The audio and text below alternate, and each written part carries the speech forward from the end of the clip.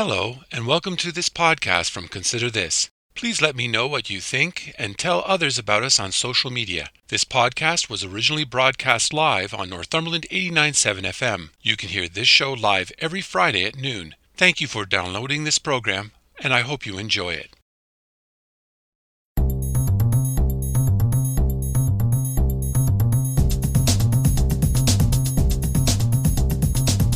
Hello, I'm Robert Washburn, and welcome to Consider This Northumberland, a current affairs program dedicated to the issues facing our community.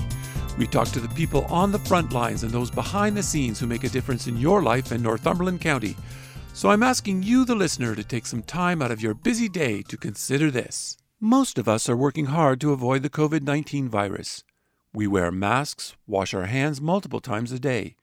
We social distance, we stay home following the guidelines and recommendations of health officials. But what is it like for those who treat the sick? Those who work every day with people who have the virus? What do they see? Their perspective of the pandemic is very different than anyone else. Dr. Mukesh Bhargava is the Chief of Staff at Northumberland Hills Hospital. He generously took the time to share his observations and feelings about helping those fighting this brutal disease. I'm so pleased to have with me today Dr. Mukesh Bhargava, Chief of Staff at Northumberland Hills Hospital and an internal medicine specialist. Welcome to Consider This. Thank you, Robert. Thank you for having me. When did you come to know the seriousness of the pandemic a year ago? Was it a specific incident or a gradual feeling? It was actually a combination, and I can tell you exactly where I was, where I heard that this was coming here and we need to be prepared. I got a text that we were notified that a person was headed our way to the emergency room with some symptoms of cough, cold, and flu, who had been in Wuhan, China, and had just landed in Canada a few days prior. And this was I was sitting in the cafeteria having lunch, and I see that in my text that this is what is coming our way, and so that was my first in-person, signal. Though we had all heard, in the weeks building up that something was happening, but that was my first touch point.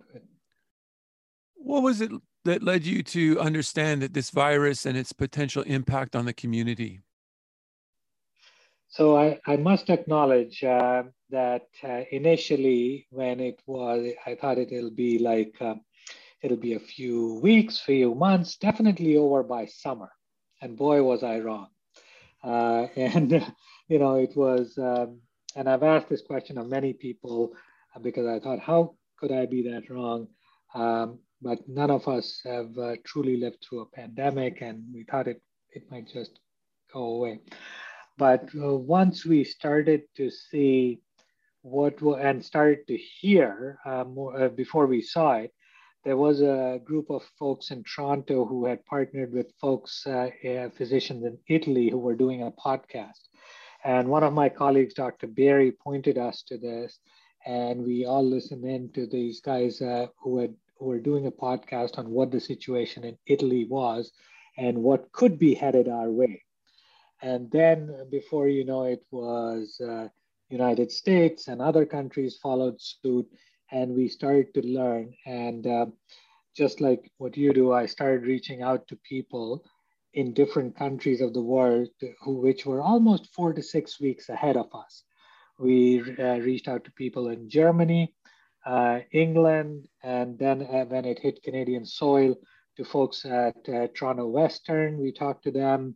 And it got closer and closer, like from across the Atlantic to now closer. So we learned vicariously living through other people's experience, what is the magnitude and what we should be doing. Do you remember the first patient you dealt with that was infected? Yes, we do. Can you share that story? So I'll try to keep it while respecting privacy, but the person had a history of travel and traveled to China, had returned and had respiratory infection. At that point, testing was not that easy. We were just trying what is now very straightforward. Oh, I'll just go get a COVID swab. It wasn't that straightforward at that time. So we tested and we were like, okay, what will it be, the test be? And ended up being an outpatient that did not require, but by the time the test came back, the person was better too. So that was our first experience. Our first experience in-house was different because when people come see you, go wait for a test at home, different story. But the experience when we had our first patient in that was admitted to Northumberland really was tricky. And it was not one that I treated. It was one of my colleagues in family practice, our hospitalist treated that. And that changes the dynamics. You know, the person is there, the food needs to go to them, and whether they'll get worse or better. And so different experience on the first inpatient. When you're dealing with that kind of a situation, though, there wasn't a lot of information. There was not as much knowledge as we have today. How do you, as a doctor, navigate those waters and be able to understand, especially when you have somebody that's been obviously serious enough to be admitted, and you're going through that process? Can you walk us through that? Right. So, as people say that there are learnings from COVID, and then there are some benefits of COVID. And this is something that the whole world almost synchronously learned with each other. People started to share information all around. The medical journals put all this research and science that was coming out in front of the paywall. So you did not have to have access to New England Journal of Medicine and pay for the subscription, etc. It was out there.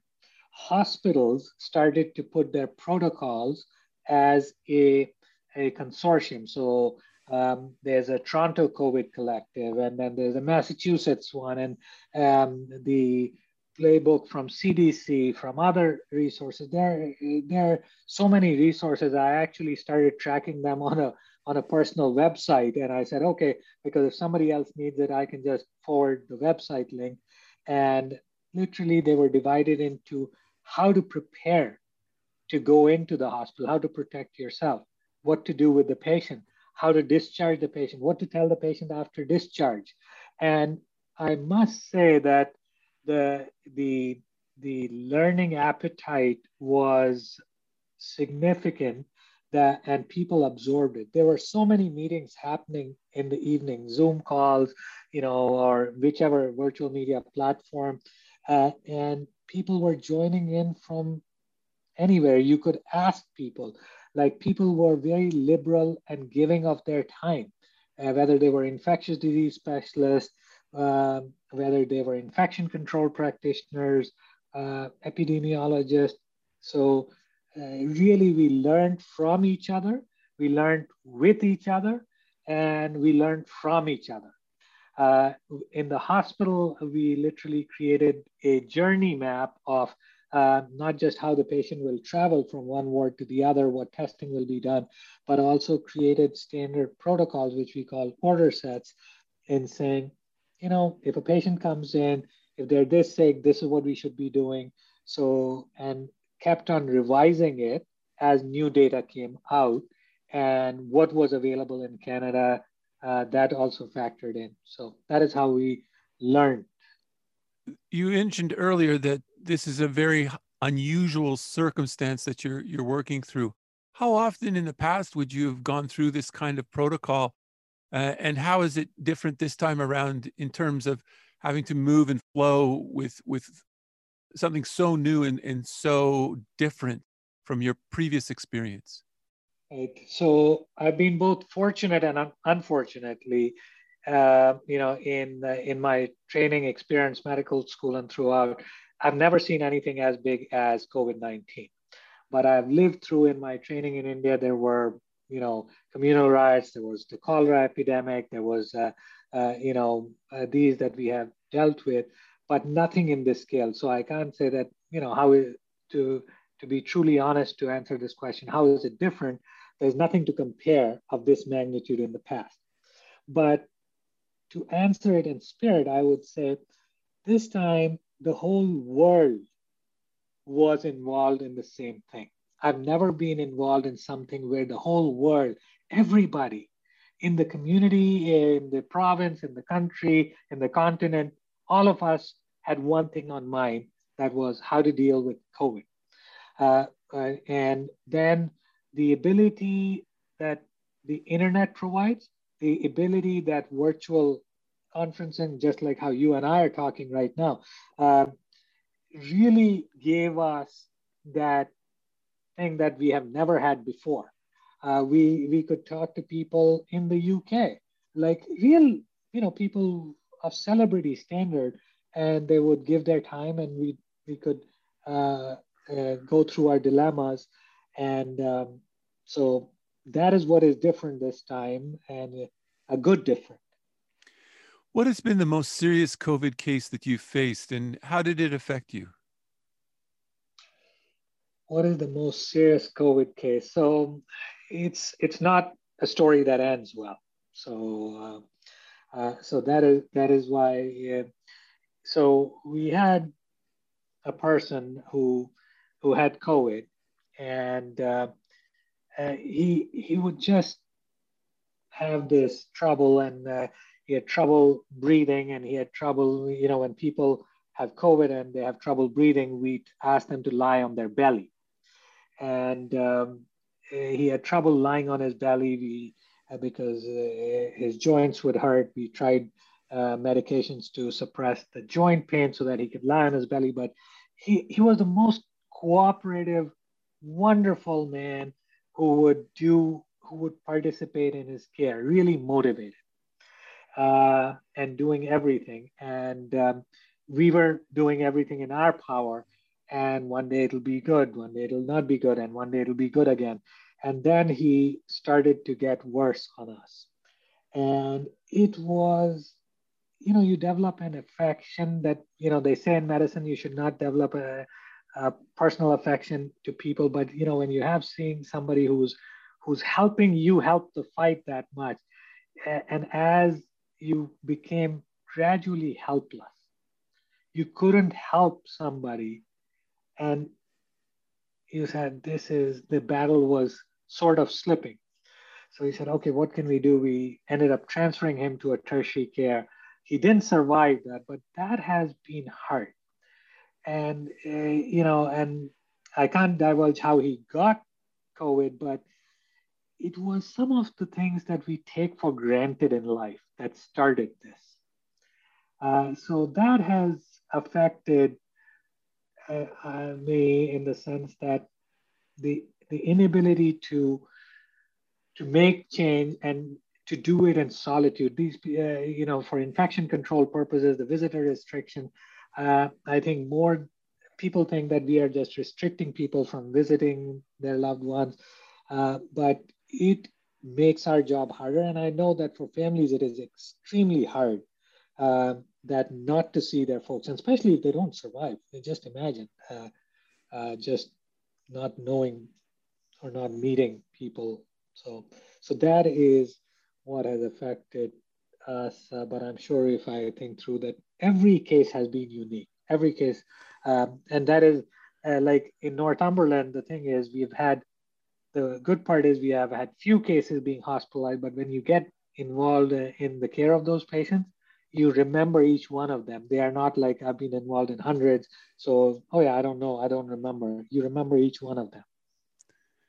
Treating patients is not a single person's job. Can you describe for people the number of staff on a team that might care for an individual in the hospital? Yeah, so I wish I could tell you an exact number, but I'll walk you through. I'll try to walk you through. So think of it, if you develop symptoms that you wonder you have COVID, it starts with maybe you make a phone call to your doctor's office, to the COVID assessment clinic, or to somebody to get advice. So the ball starts rolling there, and we have mapped this out of, you give advice, they have a structured advice, they assess you. But if you need to come in, then obviously our emergency room team, our triage folks, our doctors, our nurses get involved in you. The people that are also involved are the pharmacists, the respiratory therapists, the people who like there's a special protocol to clean the room. So our staff and team members who clean the room, it is not easy. Which room you will be in, if you're coughing, if you're on this kind of oxygen or that kind of oxygen, what should be the pressure in the room. So our facilities and maintenance people know exactly what the air cycle time should be in these rooms. If you need to go to the X-ray department, if you have COVID, how will we clean the machine after that? How will we clean the machine if you are having a procedure that requires you to swallow something? How close will that person need to sit with you? How long will they need to sit with you? So all of these training and teaming up happens before, and we are prepared for that. So now just imagine you come in, you see the respiratory therapist, you see the doctor, you see the nurse, you see the triage nurse. Now you go to X-ray, the X-ray person does your X-ray, they bring you back. Then at every point you have touched, there is a cleaning protocol. So there's our staff that will clean these areas to keep it safe for the next person. Then the lab people, and somebody has to come draw the lab, somebody has to do a swab, somebody has to do an ECG on you. So you can just keep on counting the numbers. And then you can multiply it if you run it by shift by at least a count of 3, because it's not the same lab person who draws all the labs in your that you need done in the next 8 hours. It might be somebody else, or next 12 hours, or what have you. So it is like there is no single person in the hospital that I would say has not been touched because of this pandemic. You know, when people say frontline workers, and I literally say we all are frontline. We are doing our part, our line is different. You as a broadcaster are on the front line spreading the message.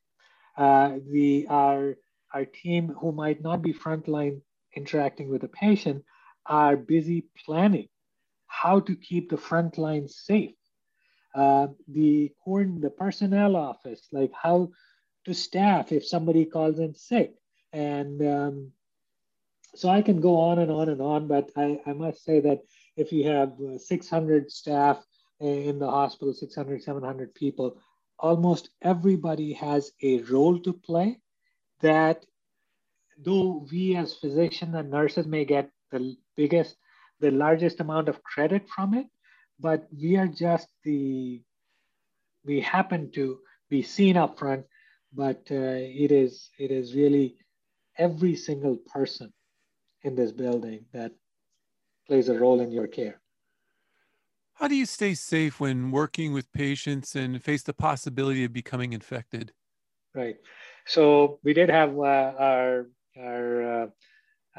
of our physicians, Dr. McGarry, speak to it, that how was it treating your first patient with COVID, who happened to be the hospital's first COVID patient too. And I personally have taken care of COVID patients, and how do you prepare? So there's almost a checklist of things that some of us have it mentally committed, some of us have it physically committed. The checklist was actually shared by our Toronto colleagues and said what you should do. So literally, it is from you don't try to wear your watch, and you decrease the number of things you have on your hands. No jewelry, no nothing. You literally are, I shouldn't say jumpsuit as in the jail, but literally you have your scrubs on if you're going to take care of a COVID patient, so that you can get rid of these clothes, not bring them home, etc. But and then you put on the layers of protection. So some layers that are porous, then you have the layer that fluid should not seep through, and then masks, whether it is the N95 mask or it is the PAPR suit, which is literally a filtration system that you wear, and then you go in and you do your thing. And when you come out, there's literally, we have at times spotters that will help you, what we call doff. So as you take things off, that you are not self-contaminating, and in which order you take things off. So one of the things our team did, Whitney Lake and Dr. Beery led this, was the training for people, which how to don, which meant how to wear things, and how to doff things properly, assuming that you are contaminated and things, you don't want to spread the contamination. We rehearsed this, we played it out, but I got to tell you, Robert, when you have to really, when you're going in and it is time sensitive, yeah, it races your heart. You do get anxious, and you say, okay, I'm going to do everything possible, and you count on your team that everything is there. And and then the other change that happens is you keep some of us keep different footwear. What do we wear in the hospital and what do we wear back home? Most of us would come home and the first thing we would do is shower, and then before we interact with our family. Some people have a different set of clothes, and we've heard all kinds of protocols people follow personally to do this. The community made us bags where you could put your scrubs and that you would doff in the hospital, and then you just take them and put them in your laundry machine. So one of the challenges of being on call is you take many showers. Every time you go to the hospital, you come back, you take a shower. And so that is how we prepare. Mentally, I think you rehearse what you are going to do. The biggest challenge most of our physicians have shared is talking to somebody with a mask on, a hat on, only eyes being seen, and you are talking about would you like to be on life support or not being on life support? That is really tricky and to people. They don't even know who's behind that mask and who's behind that shield to do that. So that is where the hospital has what we call PAPR suits, which are literally have an old filtration system, but your whole face is exposed behind a glass shield. And I often use that just to make a connection, because one of my best childhood friends developed COVID, and he said, my worst nightmare was being so alone that there was nobody could see me. I had no trusted faces. So that is what we are trying to work on as caregivers, how we can still keep the personal touch in without knowing the person in detail. Do you ever worry about getting sick? Yes. Yes. So I had asked this of Dr. Stratford the other day. We were at the mass vaccination clinic. I said, how many times you have wondered that you have had COVID?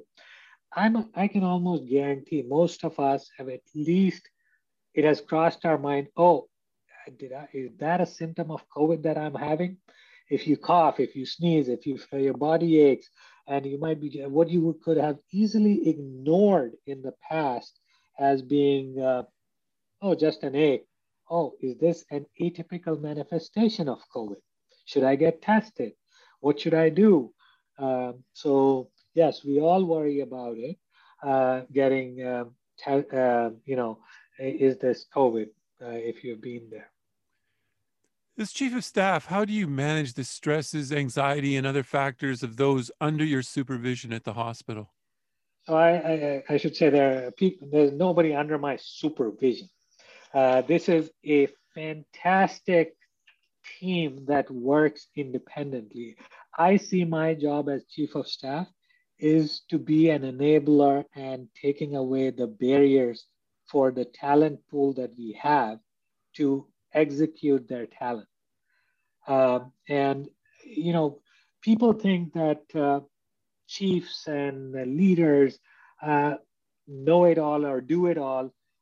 I'll be the first one to acknowledge that it is literally about trusting the team of saying they will raise concerns with the right amount of energy when it needs to be raised, and understand. So I'll tell you when you ask about how do you manage. I had written this down because somebody had asked it, so let me just pull.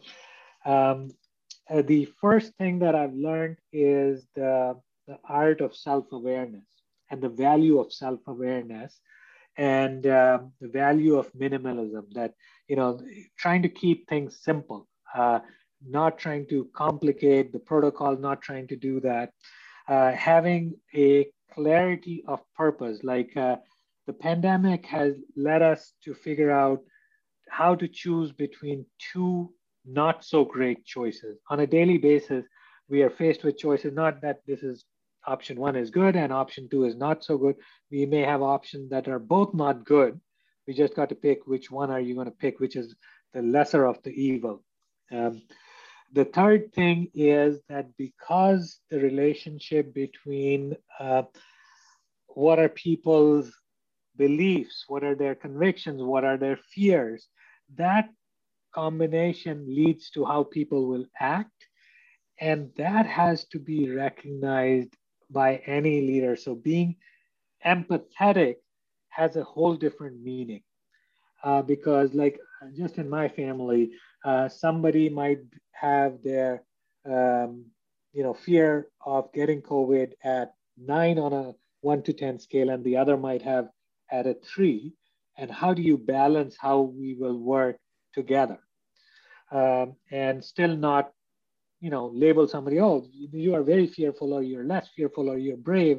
It is you got to be empathetic to each person. Um, the next thing I think what I've learned is the value of synchronicity. That in this pandemic we have to not only do things in priority order, but we have to do it synchronously. You can't say, oh, I'm just going to now focus on vaccination. The testing part is over. The testing still needs to happen. The PPE still needs to happen, and the vaccination still needs to happen. So the the work increases.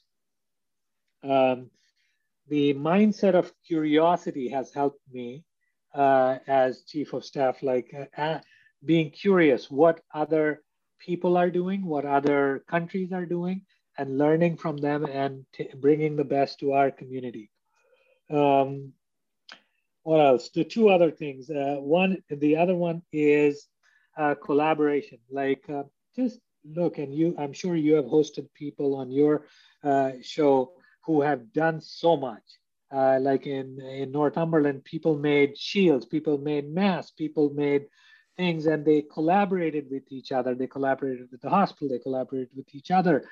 People played music. People did, the police and the fire did their lights and sirens show. So this collaboration and motivation of each other has given me a whole different perspective. And lastly, I would say is that what I call upstreamist activities, things that you can prevent a problem from happening, are much, much more valuable, but much more harder for us to convince people that it is valuable to do. Because I can't measure. Because if you say, how many COVID patients did you cure? That would be a finite metric, but how many COVID infections did we prevent from becoming COVID positive in the first place?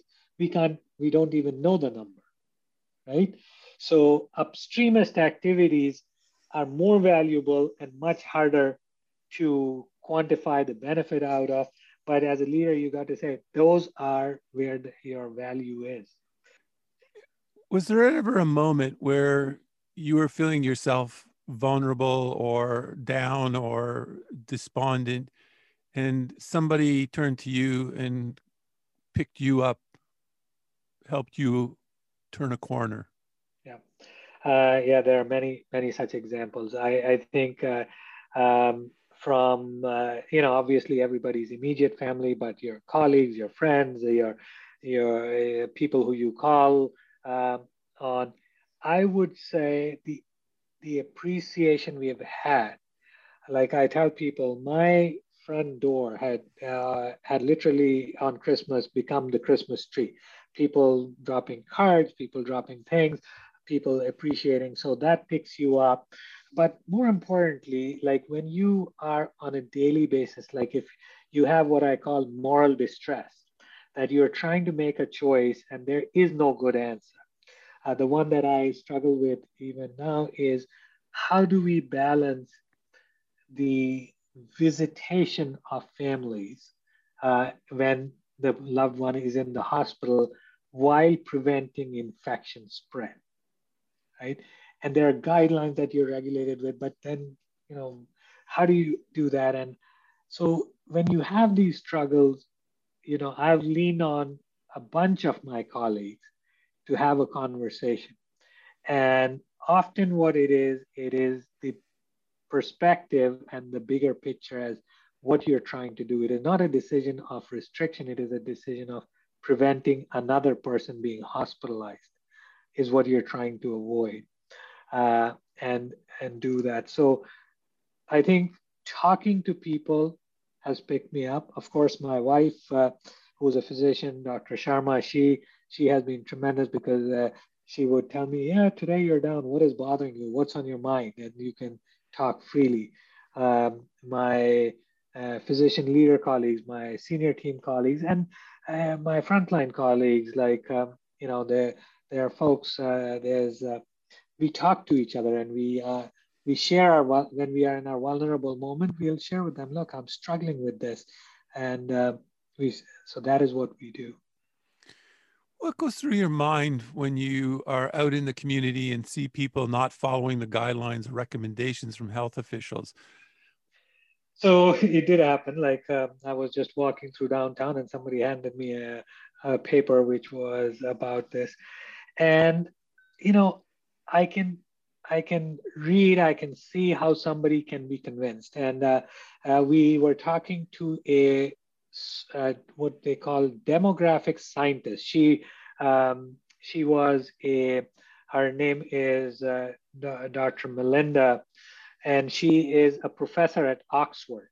And she talks about how people get influenced in their beliefs and what are they seeing in the United Kingdom. And when she said the biggest group that they identified um, who did not want to take a vaccine up front were long-term care workers. And we were like, why would they not take a vaccine and what is going on? So in essence, the way I look at this is our different mediums, our social media, our internet searches are powered to show us results based on our previous search. So if I start searching things about are masks really valuable, and I read one article about masks may not be valuable, the other article pops up, another article pops up, and that actually changes how I think. Like I'm of the mindset that I have gone into a room with patients with COVID-19.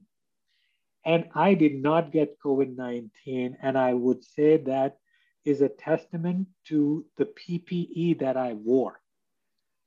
And this has been proven over and over again at the hospital, over and over at different settings, that proper protection, the barrier method, does protect and it makes sense.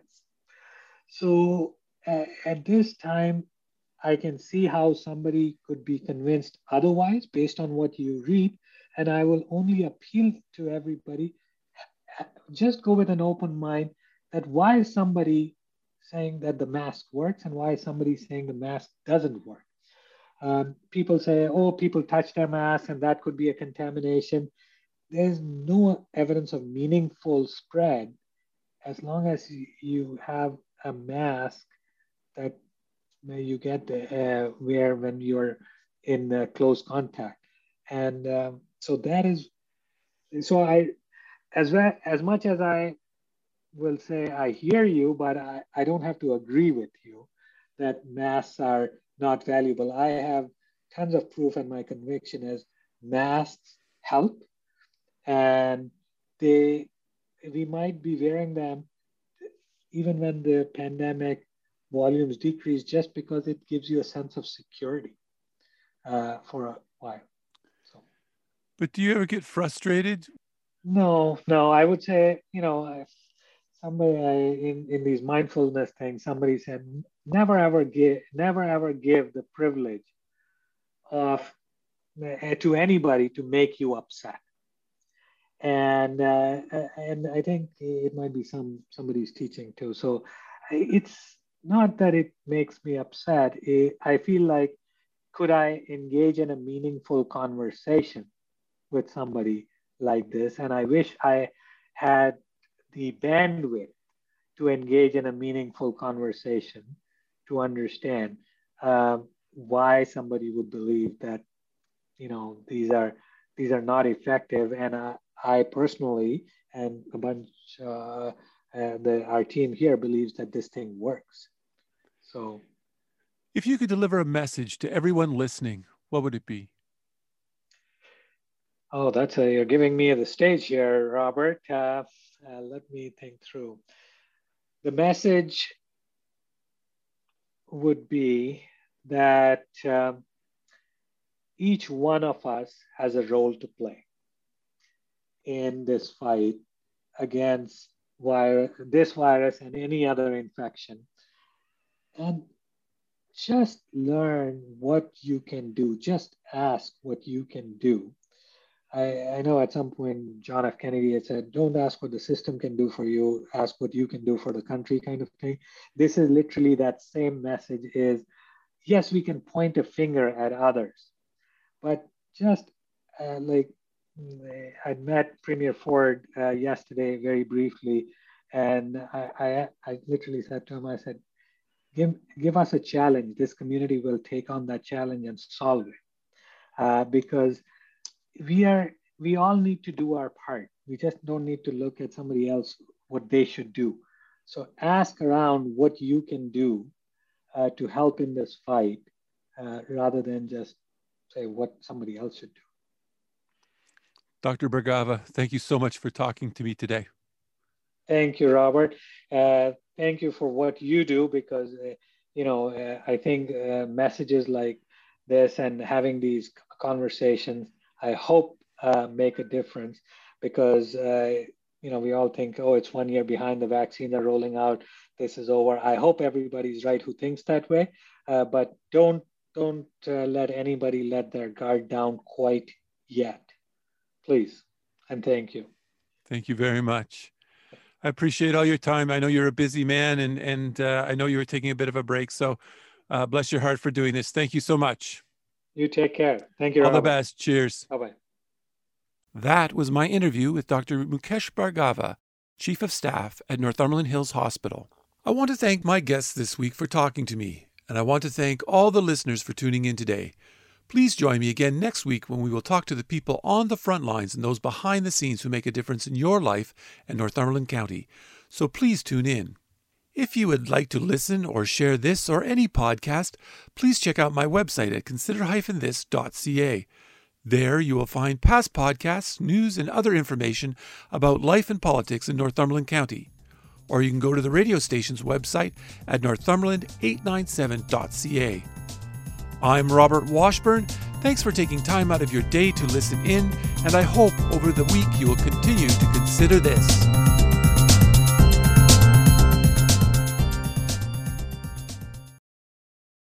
Thank you for listening to this podcast from Consider This. If you have any comments or would like to suggest a story, please contact me at considerthisnorthumberland@gmail.com, or you can message me on Facebook at Consider This. If you enjoyed this podcast or are looking for more news and information about Northumberland County, please check out my website at consider-this.ca. That's consider-this.ca. And don't forget to share. And again, thank you for listening, and stay tuned for more from Consider This.